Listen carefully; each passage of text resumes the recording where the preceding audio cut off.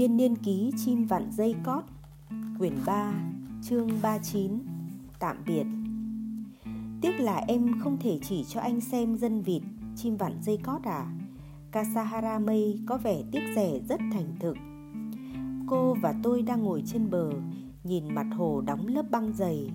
Đó là một cái hồ lớn, trên mặt băng có hàng ngàn vết cắn nhỏ vì đế giày trượt. Kasahara đã xin nghỉ phép sáng thứ Hai hôm nay chỉ vì tôi. Tôi đã định đến thăm cô vào Chủ nhật, nhưng vì có tai nạn tàu hỏa nên tôi bị trễ mất một ngày. Kasahara Mei quấn mình kín mít trong áo lót lông. Chiếc mũ len màu xanh nhạt của cô thêu hoa văn hình học bằng sợi len trắng. Trên tròm có quả cầu nho nhỏ. Cô đã tự đan chiếc mũ đó cho mình. Cô bảo mùa đông sang năm cô sẽ đan một chiếc y như thế cho tôi. Má cô đỏ hây hây, mắt cô sáng ngời trong trẻo như bầu không khí xung quanh, khiến tôi thấy thật sung sướng. Dù sao đi nữa, cô chỉ mới 17 tuổi, cô còn có thể thay đổi đến vô cùng. Từ khi hồ đóng băng kín thì dân vịt chuyển đi chỗ khác hết rồi. Nếu anh gặp thì nhất định là anh cũng sẽ yêu chúng ngay. Mùa xuân này anh trở lại nhé, em sẽ giới thiệu anh với chúng. Tôi mỉm cười. Tôi mặc một chiếc áo khoác len không ấm lắm, quấn khăn quàng kín tận má, tay thọc vào túi áo. Trong rừng lạnh căm căm, tuyết cứng như đá phủ đầy mặt đất. Đôi giày thể thao của tôi cứ trượt luôn. Lẽ ra tôi phải mua từ trước một đôi giày cao cổ chống trượt dành riêng cho chuyến đi này. Vậy là em định sẽ ở đây lâu hơn phải không? Tôi hỏi. Chắc vậy. Có thể sau một thời gian nữa em sẽ về đi học lại, mà cũng có thể là không, em chẳng biết nữa. Cũng có khi em đi lấy chồng không chừng, mà không chắc. Cô mỉm cười, thở ra một làn hơi trắng. Nhưng dù gì em cũng sẽ ở lại đây lâu ít nữa. Em cần thêm thời gian để suy nghĩ. Em xem em muốn làm gì, em muốn đi đâu. Em cần có thời gian để nghĩ về những chuyện đó. Tôi gật đầu. Có lẽ em cần phải làm vậy thật. Này chim vặn dây cót, hồi bằng tuổi em, anh có hay nghĩ về những chuyện như thế không? Chắc là không. Chắc anh cũng có nghĩ tới mấy chuyện đó một chút, nhưng nếu nghĩ một cách nghiêm túc như em thì không. Anh nhớ là không. Chắc là hồi đó anh nghĩ nếu mình cứ bình thường mà sống thì mọi chuyện tự nó sẽ ổn thôi. Nhưng kết cục lại chẳng như vậy phải không? Thật là đáng tiếc. Cô nhìn thẳng vào mắt tôi, khuôn mặt cô bình thản.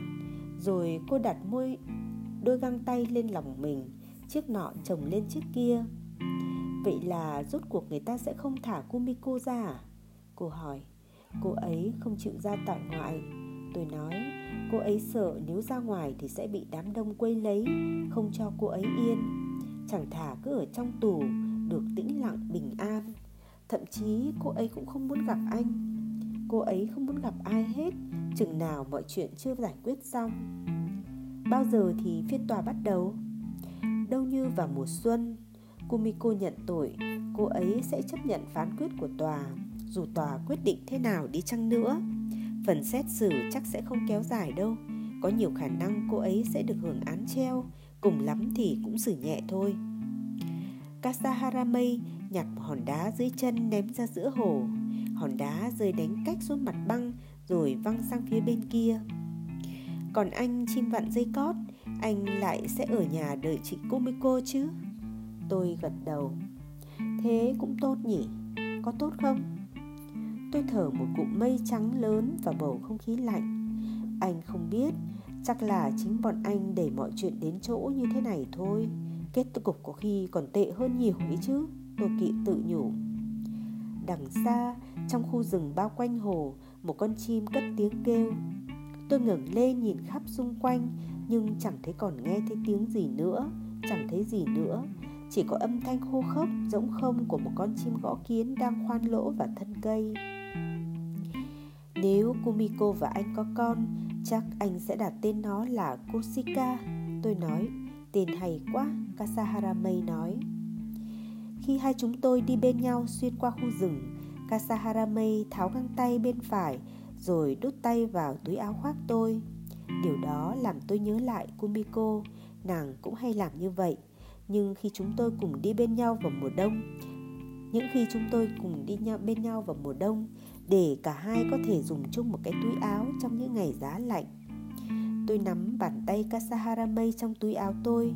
Đó là bàn tay bé nhỏ, ấm như một linh hồn ẩn giật. Này chim vặn dây cót, chắc ai người ta cũng nghĩ mình là đôi tình nhân đấy. Có lẽ em nói đúng. Thế thì anh có đọc hết thư của em không đấy? Thư của em á? Tôi hoàn toàn không hiểu cô đang nói đến chuyện gì. Anh xin lỗi, anh chẳng hề nhận được thư từ nào của em hết. Anh phải hỏi mẹ em mới có địa chỉ và số phone của em, cũng chẳng dễ đâu. Anh đã phải phịa một chút đấy.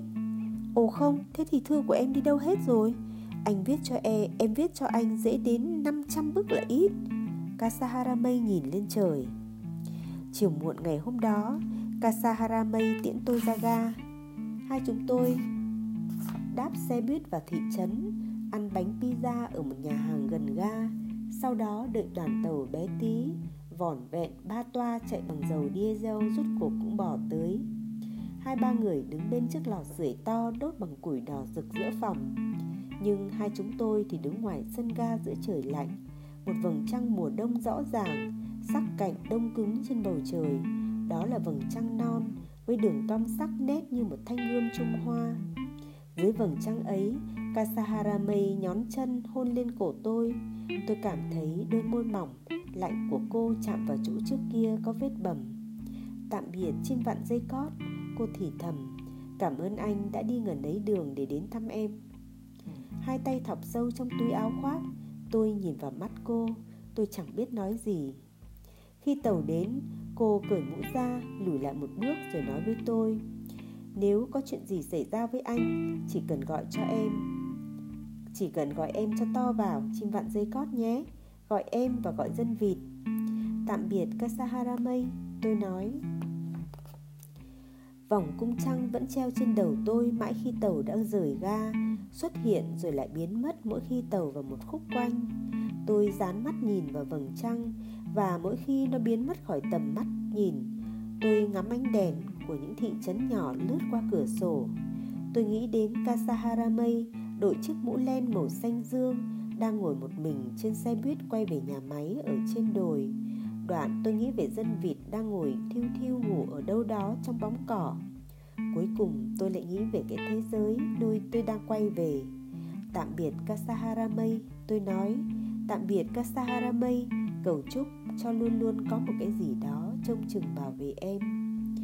Tôi nhắm mắt lại cố ngủ, nhưng mãi rất lâu sau tôi mới thực sự ngủ được. Ở một nơi xa cách bất kỳ ai hay bất kỳ nơi đâu, tôi mơ màng thiếp đi một lát.